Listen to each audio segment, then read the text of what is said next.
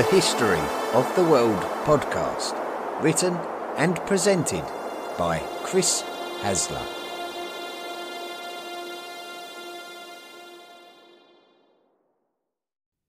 Hello everyone, welcome to this week's edition of the History of the World podcast. We've got a special episode this week commissioned by Nick Barksdale, the Study of Antiquity and the Middle Ages YouTube channel owner, who has asked for an episode about the Mississippian culture.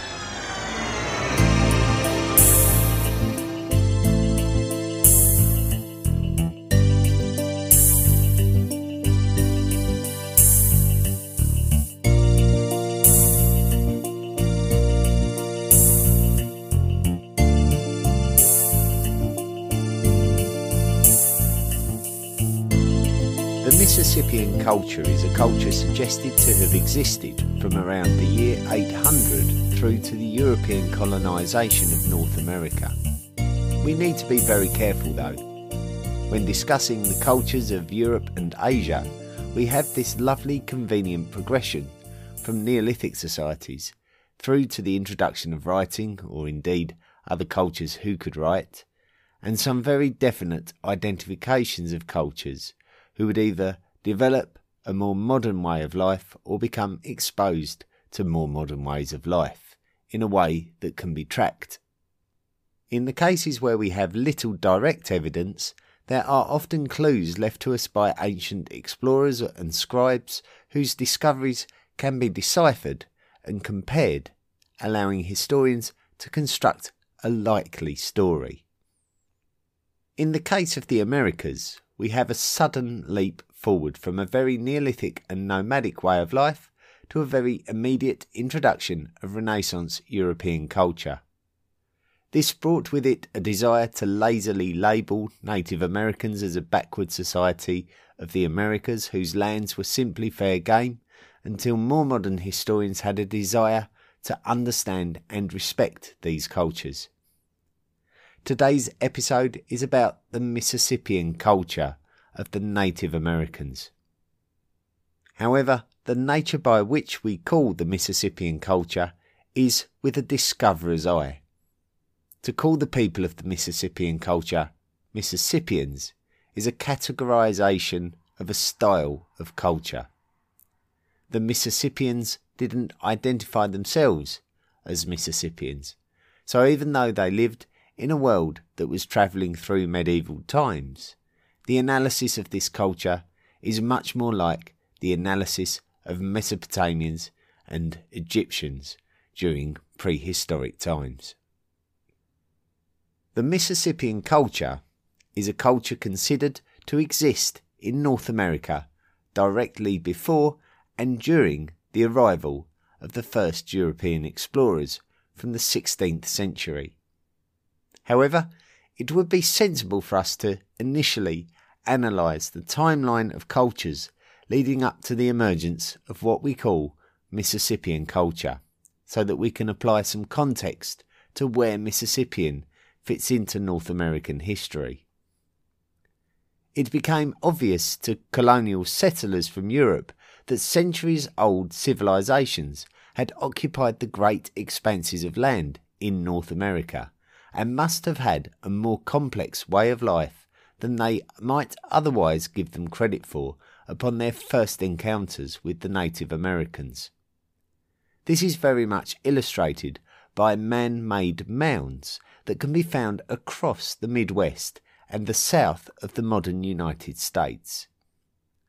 When we talk about the Mississippian culture, we are targeting a period in North American history from around the year 800, through to the arrival of European colonisers.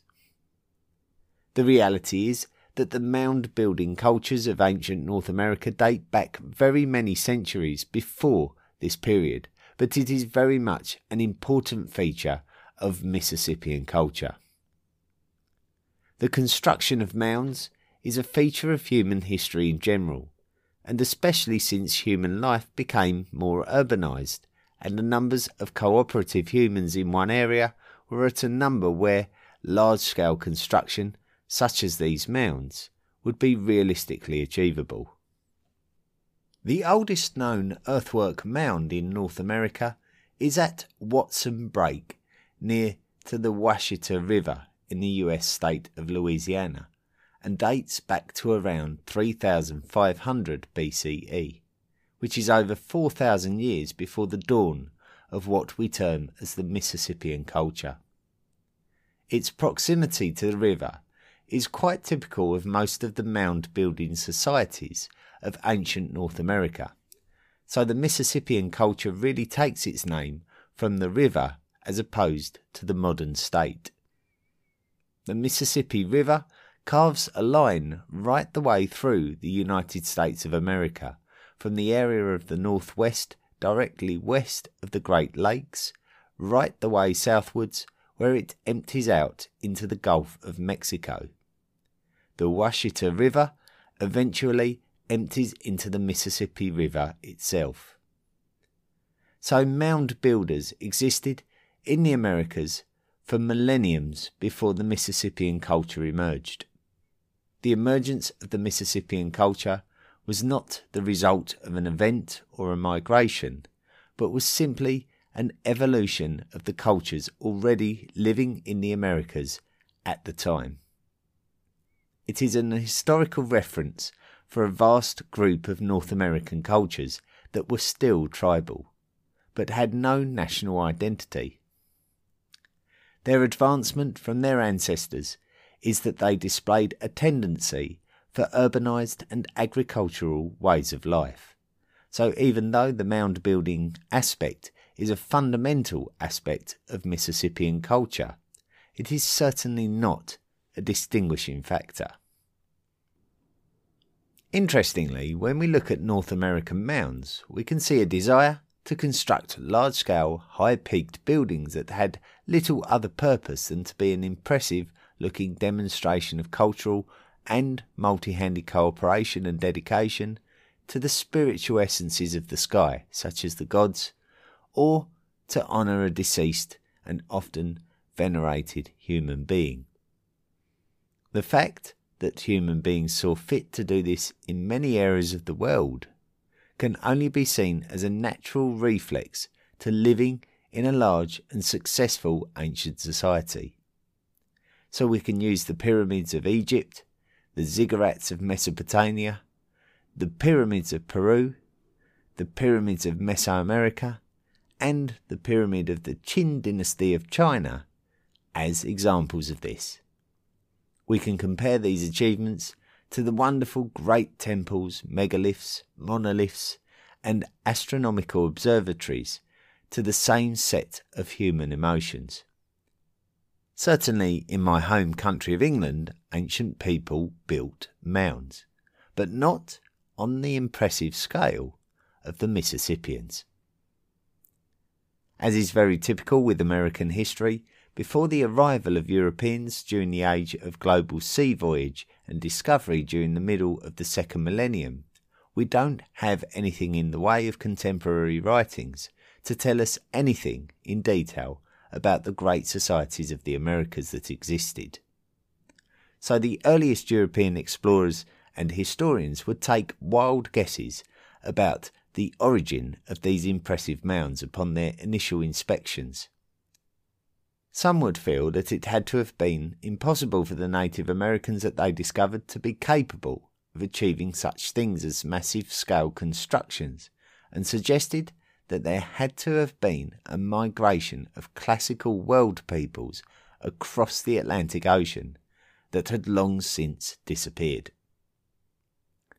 With the advent of modern science, we can quite effectively date the mounds. So if we consider that Mississippian culture in general emerged around the year 800, then we can confidently say that they inherited a mound-building culture that had already existed for many, many centuries already. Our mentions of the earthwork mound at Watson Break near the Washita River from 5,500 years ago validates that theory. However, the nature of the mounds altered to include some much more elaborate earthworks, often in the shape of animals, which is comparable to the great geoglyphs of the Nazca in Peru from the first millennium. The very well-known earthworks at Poverty Point were constructed in the modern state of Louisiana, just like Watson Break, but during the second millennium BCE, so well over a millennium after. During the first millennium BCE, a number of sites appeared to prosper, but this time it was in the north of the lands of the modern United States and centred around the Ohio River Valley. These sites are attributed to the Adena culture and represent a recognition of there being a proliferation of such sites in North America during this period, which is referred to as the woodland period of North American history. The woodland period leads into the Mississippian period. The Adena culture were very much into their mound building, and this was a millennium before the Mississippian period. Many historians would attribute mound building to a community effort, and this is generally only possible when an agricultural surplus can be made available to feed the workers. Agricultural surplus is generally only possible where a society is somewhat sedentary and somewhat successful, living in an area of fertile land that is not too susceptible to floods or droughts. So the Adena culture marked a period of human success in the Ohio River Valley starting around 2,500 years ago, and their relatively intense mound building demonstrated a spiritual awareness. The Adena culture demonstrated advances in artisanry and trade in North America. It's important to state that the Adena culture did not have a national identity. They were a number of tribes and settlements that saw each other as trade partners or threats that would treat each other accordingly. And we can say the same thing about the future Hopewell and Mississippian cultures too. These cultural names are historians' labels to conveniently distinguish their periods from each other. Adena culture did represent a successful advancement of North America culture centred on the Ohio River Valley, and anyone who came into contact with the Adena culture would learn from it and improve from it. So we can see a spread of the Adena culture to a wider geographical area as a consequence.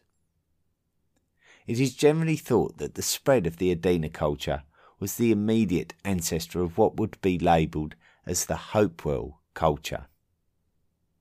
The Hopewell culture did not replace the Adena culture, but it was more of a natural evolution from one to the other, where the success would continue and human development would advance.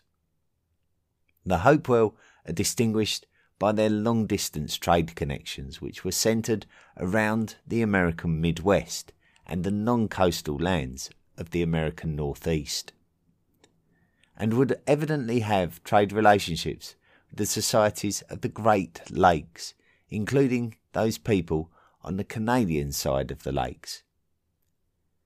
They would also have trade relationships with the contemporary cultures of the Gulf Coast, such as those who now occupied the lands containing Watson Break and Poverty Point, and the cultures of the modern American Deep South. Needless to say that the Hopewell cultures continued the tradition of mound building, which helps to lead us up to the period and culture known as the Mississippian, who would be the next evolution of ancient North American peoples. The American author Charles C. Mann describes the Mississippian culture's mound building as being akin to the medieval European cathedrals, the spiritual centre point of a Mississippian settlement.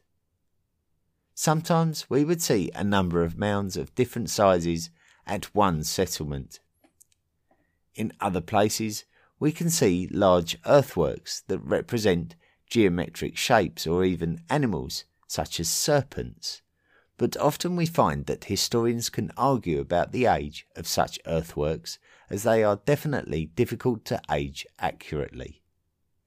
One place that we can categorically state is a definite and outstanding place of what we may refer to as Mississippian culture and mound building is a place called Cahokia. Cahokia. When talking of the Mississippian culture, we talk of sites such as Cahokia. For those of us who study ancient history, we are in awe of the constructions of the stone brick pyramids in Egypt, and often neglect the ancient constructions of the Americas.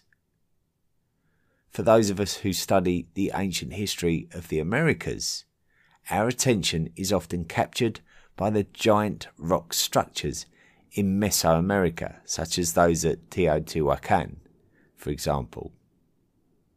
If one were travelling along the Mississippi River 1,000 years ago, a wonderful sight would have emerged in the distance while travelling through the modern US state of Illinois. The largest man-made construction may have been taller than it is today due to the fact that it was built with earth rather than stone and may have slumped somewhat over the years, but the construction is comparable in size to the Pyramid of the Sun in Teotihuacan or the Great Pyramid of Giza in Egypt. Today we call this construction Monk's Mound, which is a modern name. Where we know so little of Mississippian culture and Mississippian people, we can feel confident that the construction of such a sizable earthwork can demonstrate a society of a healthy and united population, very advanced in agriculture and trade. Monk's Mound is among a site of dozens of smaller mounds, which is collectively called Cahokia. Cahokia, once again, is a modern name. We don't know what the city was called in its prime. Projectile points and other artifacts have been excavated at this site, which demonstrate that there is likely to have been a settlement here from around the year 600 or 700, which in our timeline is earlier than Mississippian culture. So it may have been that the Mississippian mound builders were the descendants of these first settlers, as we have no reason not to believe that this site was continually occupied. Monk's Mound appears to be a ceremonial site with a wooden temple constructed at its apex, which certainly demonstrates a great spiritual essence existed here. The settlement was probably successfully supporting a growing population who would have been cultivating maize among other crops, with maize being a staple crop of Mississippian peoples in general. The peoples would have constructed pit houses on sunken bases, not unlike the kind of basic houses created by the first semi-nomadic societies in Japan, for example. The Mississippi River would have been utilised as a bustling commercial route of transport, providing the similar value of wealth to the people that a modern American railroad or freeway might provide today. There is evidence of ceremonial burials at Cahokia that demonstrate a hierarchy which we should believe would naturally have to exist within such a large and successful society. It would make sense when we study world history and ancient populations that a leadership elite was necessary for the cohesiveness of the settled population, and we may assume a strong spiritual belief system, as is typical for most global ancient settlements.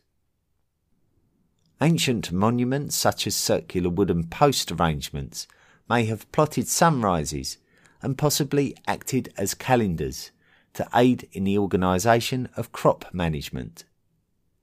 At its peak, Cahokia would have had a population perhaps as large as 20,000 individuals, which makes it the largest settled population north of the ancient societies of Mesoamerica, with Monk's Mound being the largest man-made ancient building in this same area of the world. Palisades were constructed around the city with guard towers demonstrating a requirement to defend the city from potential invasion when at its peak. There is also a somewhat typical consideration for the first ancient global urban centres.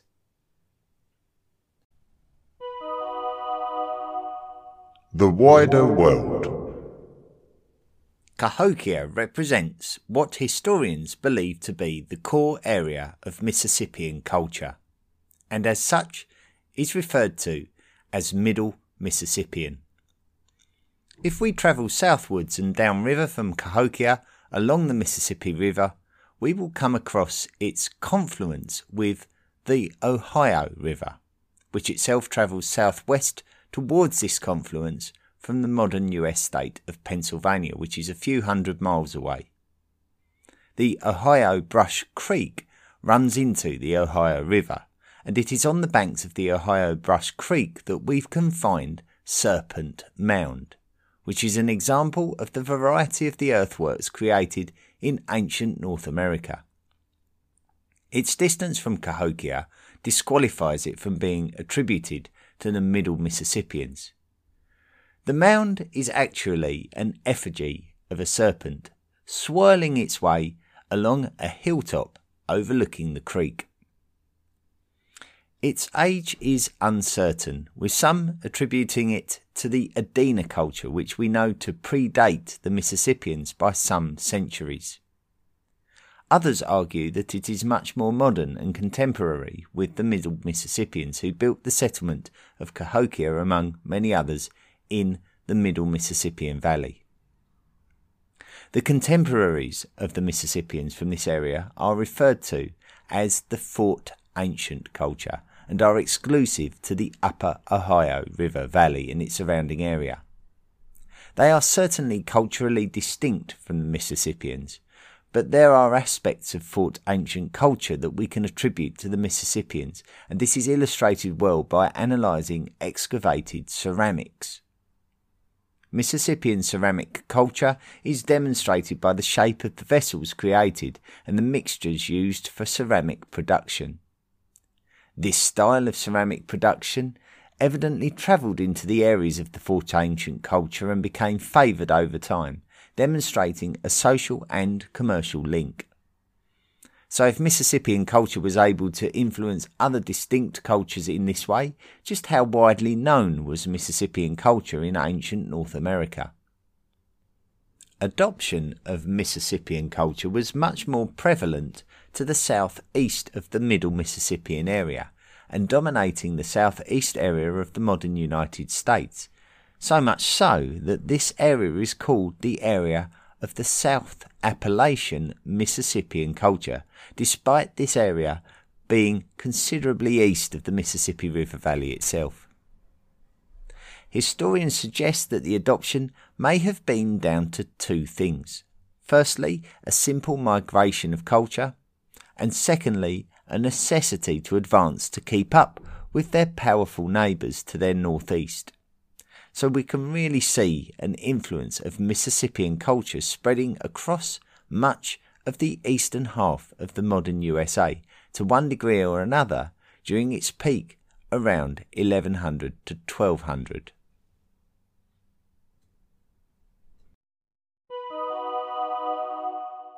Lifestyle.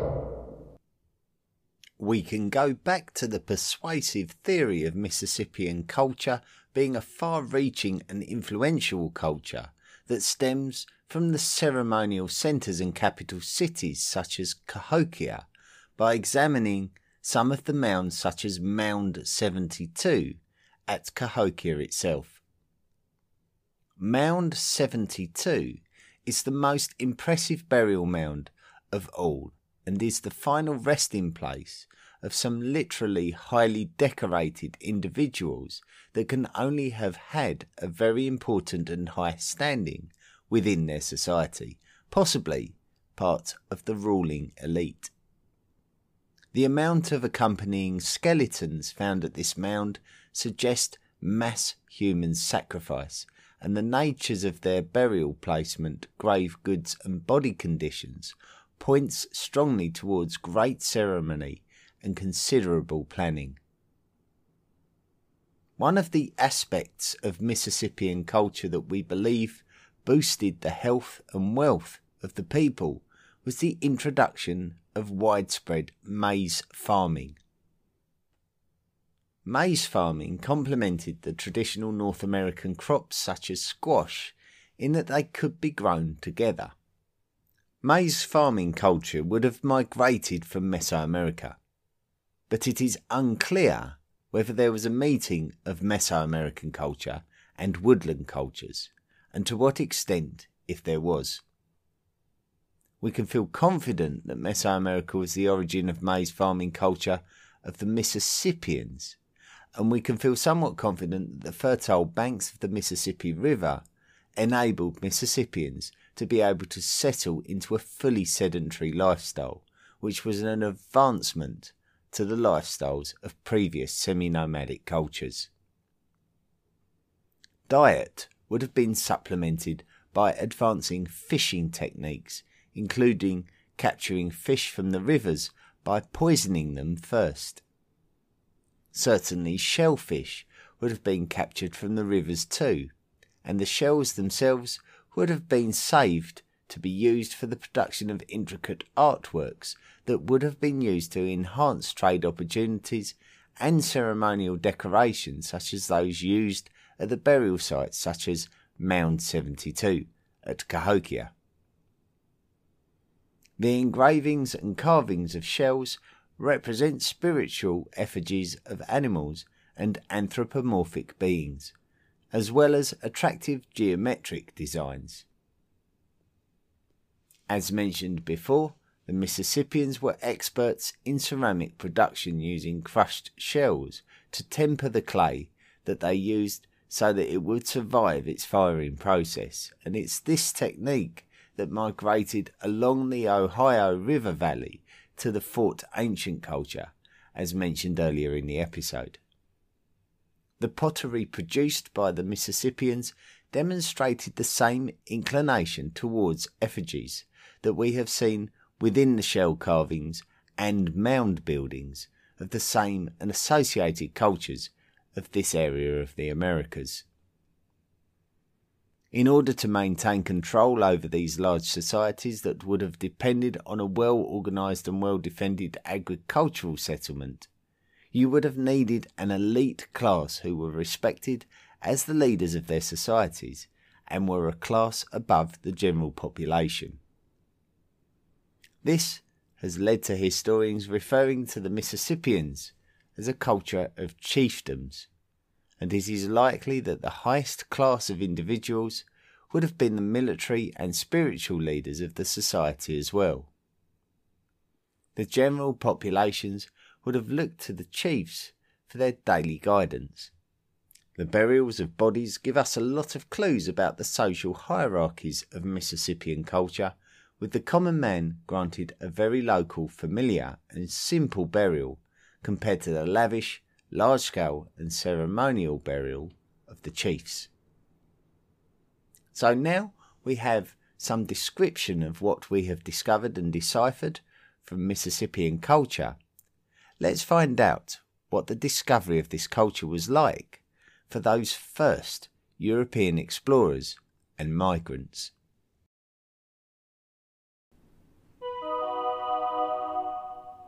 Hernando de Soto. So, let's find out about the first European explorers, who Hernando de Soto is, and the impact these visits had on the area of the Mississippian culture. Cahokia appeared to slip into a decline around the year 1300, as can be symbolically demonstrated by the slipping of earth down the sides of Monk's Mound that was never repaired. It seems that Cahokia may have been abandoned, but it is not wholly clear why. Perhaps the climate of North America was not as advantageous as it once was during the most prosperous times for the city, during the medieval warm period, which was a period of favourable climate. It may have been that the people of Cahokia chose to move on as opposed to there being a bloodthirsty end. Some prehistoric settlements can run their course with the land being over-farmed and a bulging population being severely affected as a result of the consequences of low agricultural yields. This can lead to a steep decline. Some experts suggest that there may have been floods during this period that were large enough to destroy many of the residences of the city. We can assume that the city was abandoned by around 350. The Mississippian culture continued to exist anyway over its vast area of influence.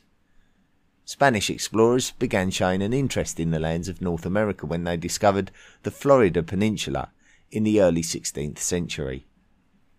A wave of Spanish conquistadors would begin to visit these newly discovered areas of the world. One such conquistador, called Pánfilo de Narváez, ended up in Florida in 1527 thanks to inclement weather conditions at sea, but he proposed that his party attempt to explore and colonise the lands. The Narváez expeditions were ill-fated. He had already lost half of his Spanish contingent due to shipwrecking since leaving Spain, and of the 300 individuals who did end up in Florida, only 4 would survive and arrive back in the relative safety of the lands of Mexico, after almost 10 years of ordeal and of seeing their comrades killed trying to escape the dangers of North America and its hostile tribes by sea and at the hands of the hostile tribes themselves who had held them captive. Pánfilo de Narváez himself died of a fever in 1528, which was the same year that another Spaniard called Juan Ortiz landed in Florida in an attempt to find the missing Narváez expedition. In 1539, another Spanish conquistador called Hernando de Soto had been willingly sent to colonise La Florida by King Carlos of Spain, more well known to history as the Holy Roman Emperor Charles V. Over 600 individuals travelled with de Soto to La Florida with all the basics required to establish a colony. De Soto would actually find Juan Ortiz, who had already been in La Florida for over 10 years, for the most part as a captive, but had learned to communicate with the local tribesmen and could therefore act as a translator between the natives and the foreigners. Despite this, the natives were highly suspicious of the Spaniards, and de Soto was forced to keep moving northwards. In fact, de Soto travelled hundreds of miles and through many lands that were of South Appalachian Mississippian culture. De Soto would constantly move from tribe to tribe, chronicling his experiences, while negotiating both friendly and hostile encounters, while moving through the lands of the modern US states of Georgia, the Carolinas, Alabama, Mississippi, and Arkansas, before crossing the Mississippi River to modern Louisiana. The year was now 1542, and de Soto contracted a fever before dying in these lands. Another man called Luis de Moscoso Alvarado led the remainder of the expedition through Texas and onto the relative safety of modern Mexico. Their collective experiences were the first recorded European experiences of the Mississippian culture, and have fed the intrigue of later Europeans and modern Americans in this culture. And not least of all, one Thomas Jefferson, the third President of the United States, who had experienced his new country expanding into traditional Mississippian culture territories in the early 19th century. Between the 16th and 19th centuries, repeated visits by European colonisers and explorers had a heavy impact on those remaining Mississippian cultures that Hernando de Soto had discovered. As European exploration intensified, the Mississippians were not technologically equipped to be able to continually resist them, and European diseases would infamously diminish population numbers and send the Mississippians back in time to a much more nomadic way of life in their smaller tribal numbers. The chiefdom system was undermined and unsuited to these dramatic changes for the indigenous people. Those that remained found that they were adopting aspects of European culture such as horsemanship, and this would irreversibly change the native culture to one that was now recognisably distinct from the traditional Mississippian ways of life. So, even before the creation of the United States of America, the modern country that would consume the lands of the Mississippians, the traditional Mississippian from the days of Cahokia, had all but disappeared anyway.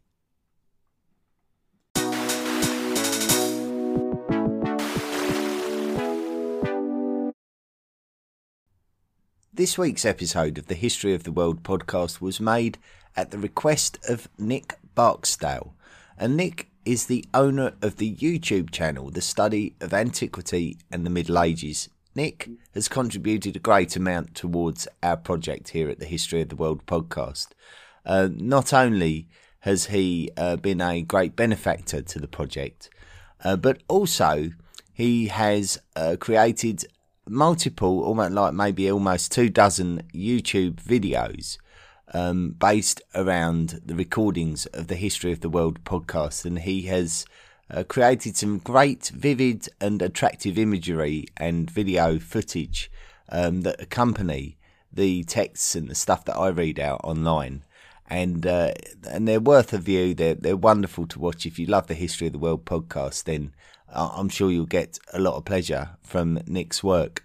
Nick has not been very well as of late, and we really do wish him the very best of health and the successful recovery and a speedy recovery.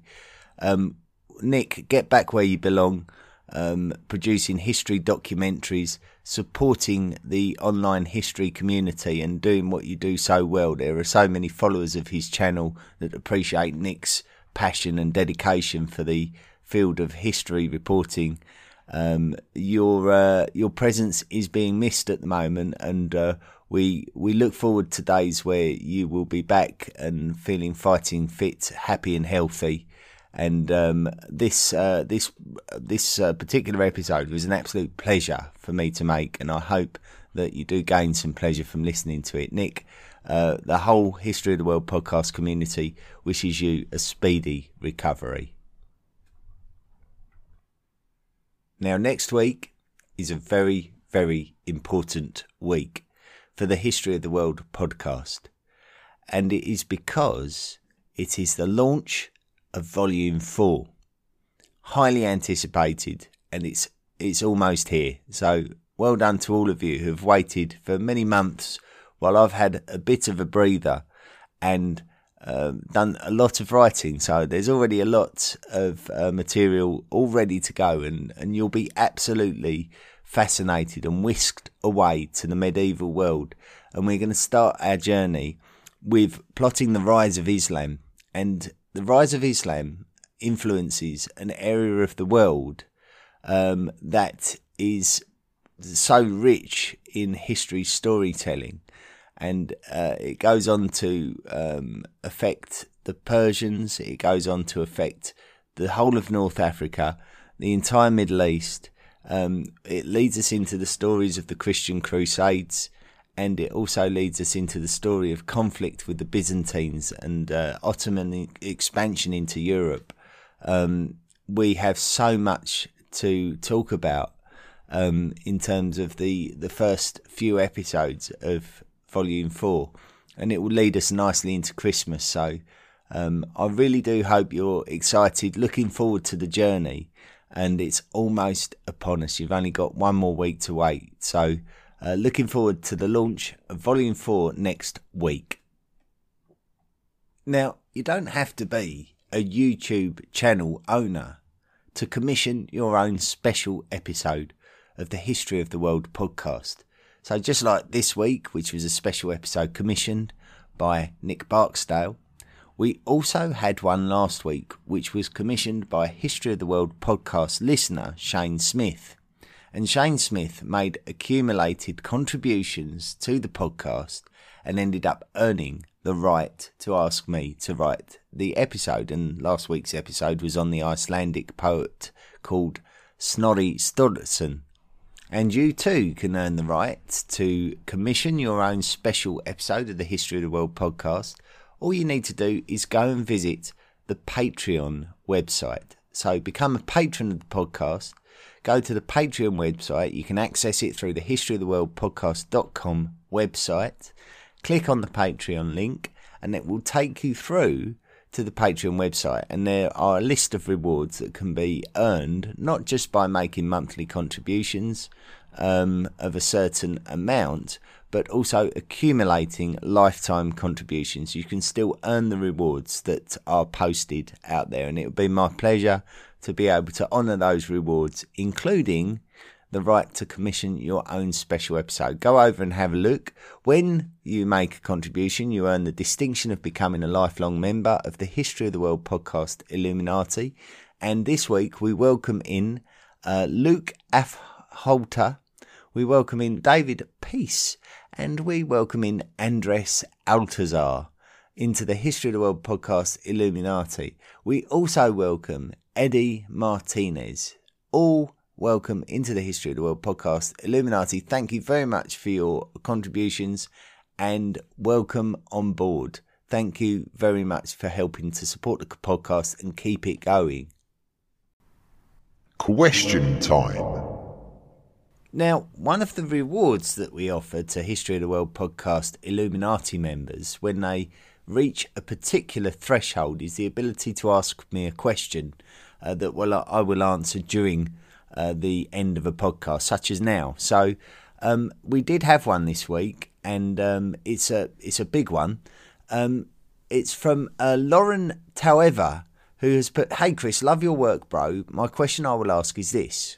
What does history teach us? What lesson, if internalised and put into practice, would begin in our collective consciousness a positive metamorphosis?" My answer to this is the lesson of perception, to realise that we are not separate from our perceived environment or from the minds of our human family. We are all connected, and what lays ahead for us is to become connected through the love of what is good, true and beautiful. I can't wait to hear your thoughts, brother. Thank you for all your hard work and time. From the Pirate Law Sarret. So, very big question there. I'm just going to try and break it down because I'm sure you could make an entire podcast series about what history teaches us. But I think the lessons of history are an incredibly individual thing. So what I learn from it will be different from what the next person learns from it and what the next person learns from it. History teaches us something different. So in order to learn from history, you have to be interested in history, and some people are just not particularly interested in it. And that's fair enough. And as I say, it's an incredibly individual thing.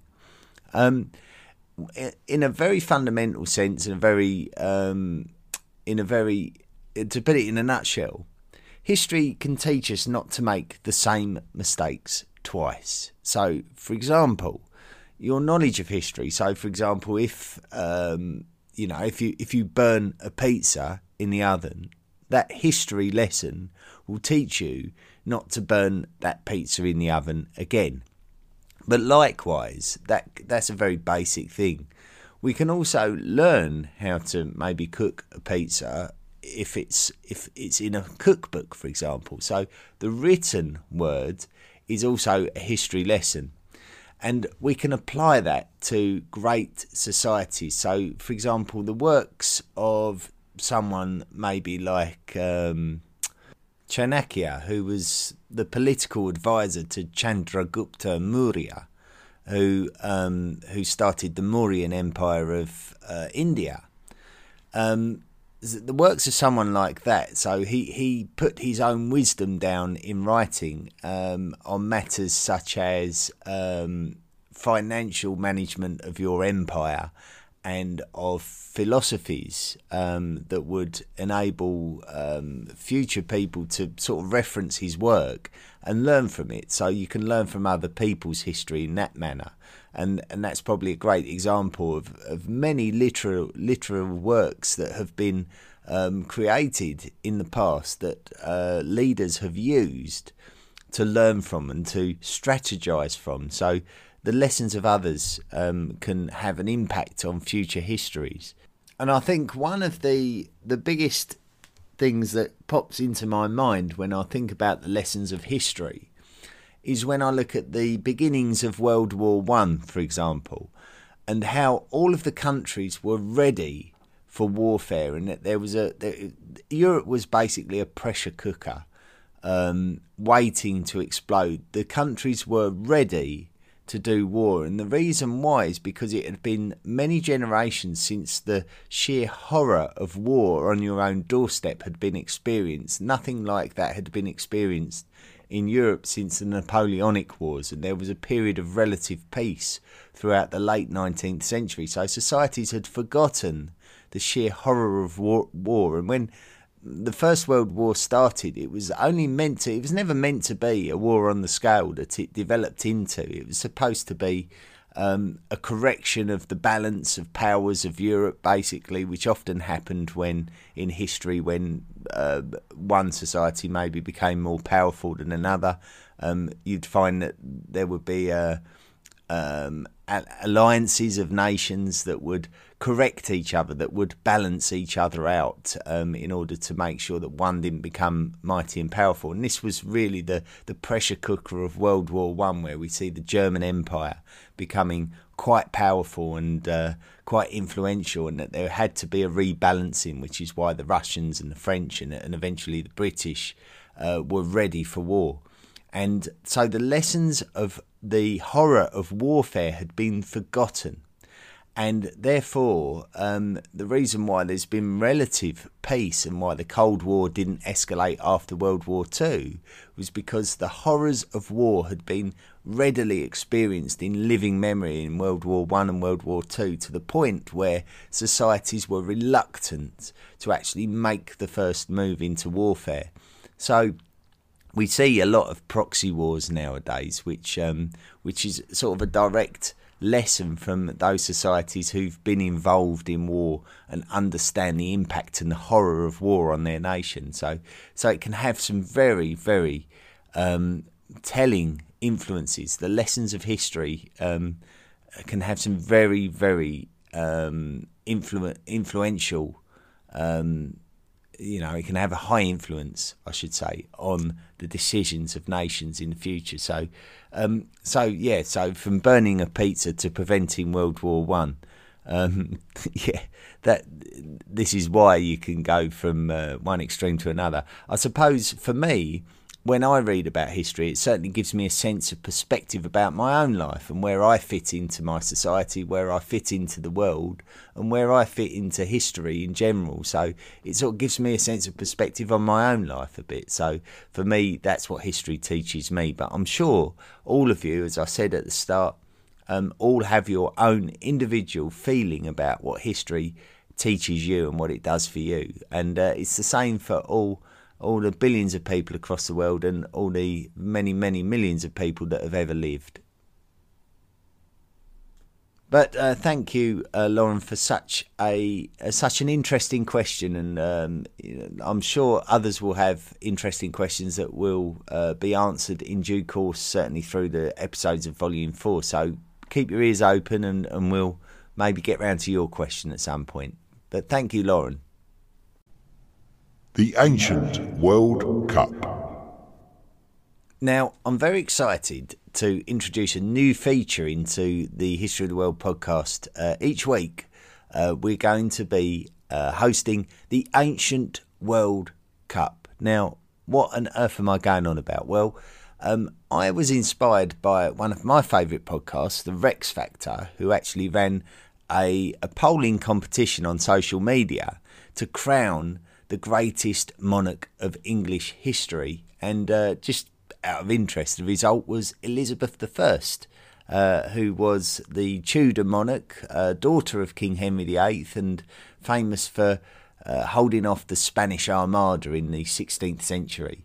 But as for us, we're going to run a similar competition. We're going to run it each week, and we're going to have 64 ancient world teams entering into the Ancient World Cup. So it's going to be rather like the Soccer World Cup, where we invite everyone from around the world to enter. But this time we're using ancient nations, cultures and peoples to represent our teams. And there's 64 teams. They're all going to initially go into groups of 4, just because we want to do a random draw. We're going to post a poll, certainly on Twitter and maybe other social media platforms. I haven't quite made my mind up yet. But we will see 4 of these ancient world teams. So, for example, we're going to have a team for the Romans. We're going to have a team for the Athenians. We're going to have a team for Han China. We're going to have a team for the Teotihuacanos of Mesoamerica. We're going to have a team for the Gupta Empire of India, the Achaemenid Persians. Everyone who has featured in volumes 1 to 3 basically are going to have a team entered, and it will be up to you, the humble listeners of the History of the World podcast, to choose who you want to advance. So like I say, the 64 teams will go into 16 groups of 4 initially. You will vote for who you want to progress, who you think should and deserves to progress on the basis of anything you like. So there's no restriction as to why you will vote. You vote for whoever you want, the coolest, the greatest, whoever you like the best will advance. And we draw them into groups initially just so that we don't... So for example, if the Romans go up against the ancient Egyptians, then in round 1, then, and if it was knockout, you'd lose one of those great nations. So we want to try and encourage any potential strong mismatches like that, or we would like these stronger teams to progress. So, but there is still that opportunity. So if you get a smaller group, such as ones that might contain the Alans, the Anglo-Saxons, the Kassites, and the Hephthalites, for example, just picking 4 out at random, then there is an opportunity to for one of the smaller cultures of the ancient world to progress into the next round. So we're going to make a random draw during the week. I'll post something on the History of the World podcast website, so you get sort of a flow chart or something of that nature, so that you can follow the progress, and then hopefully over the course of the next year we'll boil it down to your winner of the Ancient World Cup. So it'll all be down to you. I won't have any influence on it whatsoever. It will be over to you, the listeners of the History of the World podcast, to pick your favourite culture of the ancient world. So look out for that next week, the launch of the Ancient World Cup. Listener messages and reviews. The first message is from Nicholas Kerr. He's written in and said, "Hi Chris, I took your advice and started listening to the History of Finland podcast. It's great. What a smooth voice and great accent. Thanks." Yes, the History of Finland podcast by a very, very good friend of the History of the World podcast and a History of the World podcast Illuminati member, Matti Joukimo, who at the moment, I believe, I haven't heard from Matty for some time, but I do believe that he has been busy this year. And I'm looking forward to him hopefully resuming the History of Finland podcast at some point. But yes, an incredible podcasting voice and a wonderful accent. And you're right. It's, I'm sure it's much more attractive to listen to than my accent. But then... obviously, I've got a bit of a complex about my accent, as many History of the World podcast listeners have highlighted in the past, and they're always quick to say that they enjoy it. So, but yes, our accents should be embraced, and Matti Joukimo has got a golden accent. So hopefully he'll be back where he belongs, podcasting in the future. we have a message sent in from a lady called Sophie, who's put, "Dear Chris, I would love to give a 5-star rating to the podcast because I really enjoy it and appreciate the amount of information and how comprehensive they are. Please could you advise where I can do this? Kind regards, Sophie." Well, Sophie, thanks for taking the time to write in. Not all platforms will allow you to rate and review, but it does help the podcast if your platform does allow you to do that, because it will enhance its ratings in the charts for that podcast platform and then expose it to more listeners, which is ultimately what we want to give more success to the podcast in the future. And so mainly Apple iTunes, Apple Podcasts, I believe it's called nowadays, will allow you to rate and review the podcast. So that's probably the one place where I visit the most to find the podcast reviews that I read out each week. But other than that, I mean, if you rate and review it anywhere, it's always going to be helpful. So thanks for the message, Sophie. Well, good people of the Hot World community, that's it for another week. Next week will be the launch of Volume 4, The Medieval World, and our first episode plots the rise of Islam. So, not to be missed. Please do join us next week, and until next week, be good. The History of the World podcast, written and presented by Chris Hasler. Please consider making a financial contribution by going to the historyoftheworldpodcast.com website and clicking on the Patreon link. Email the show at historyoftheworldpodcast@mail.com. And don't forget to join our social media at Facebook, Twitter, Instagram and Tumblr. See you next time.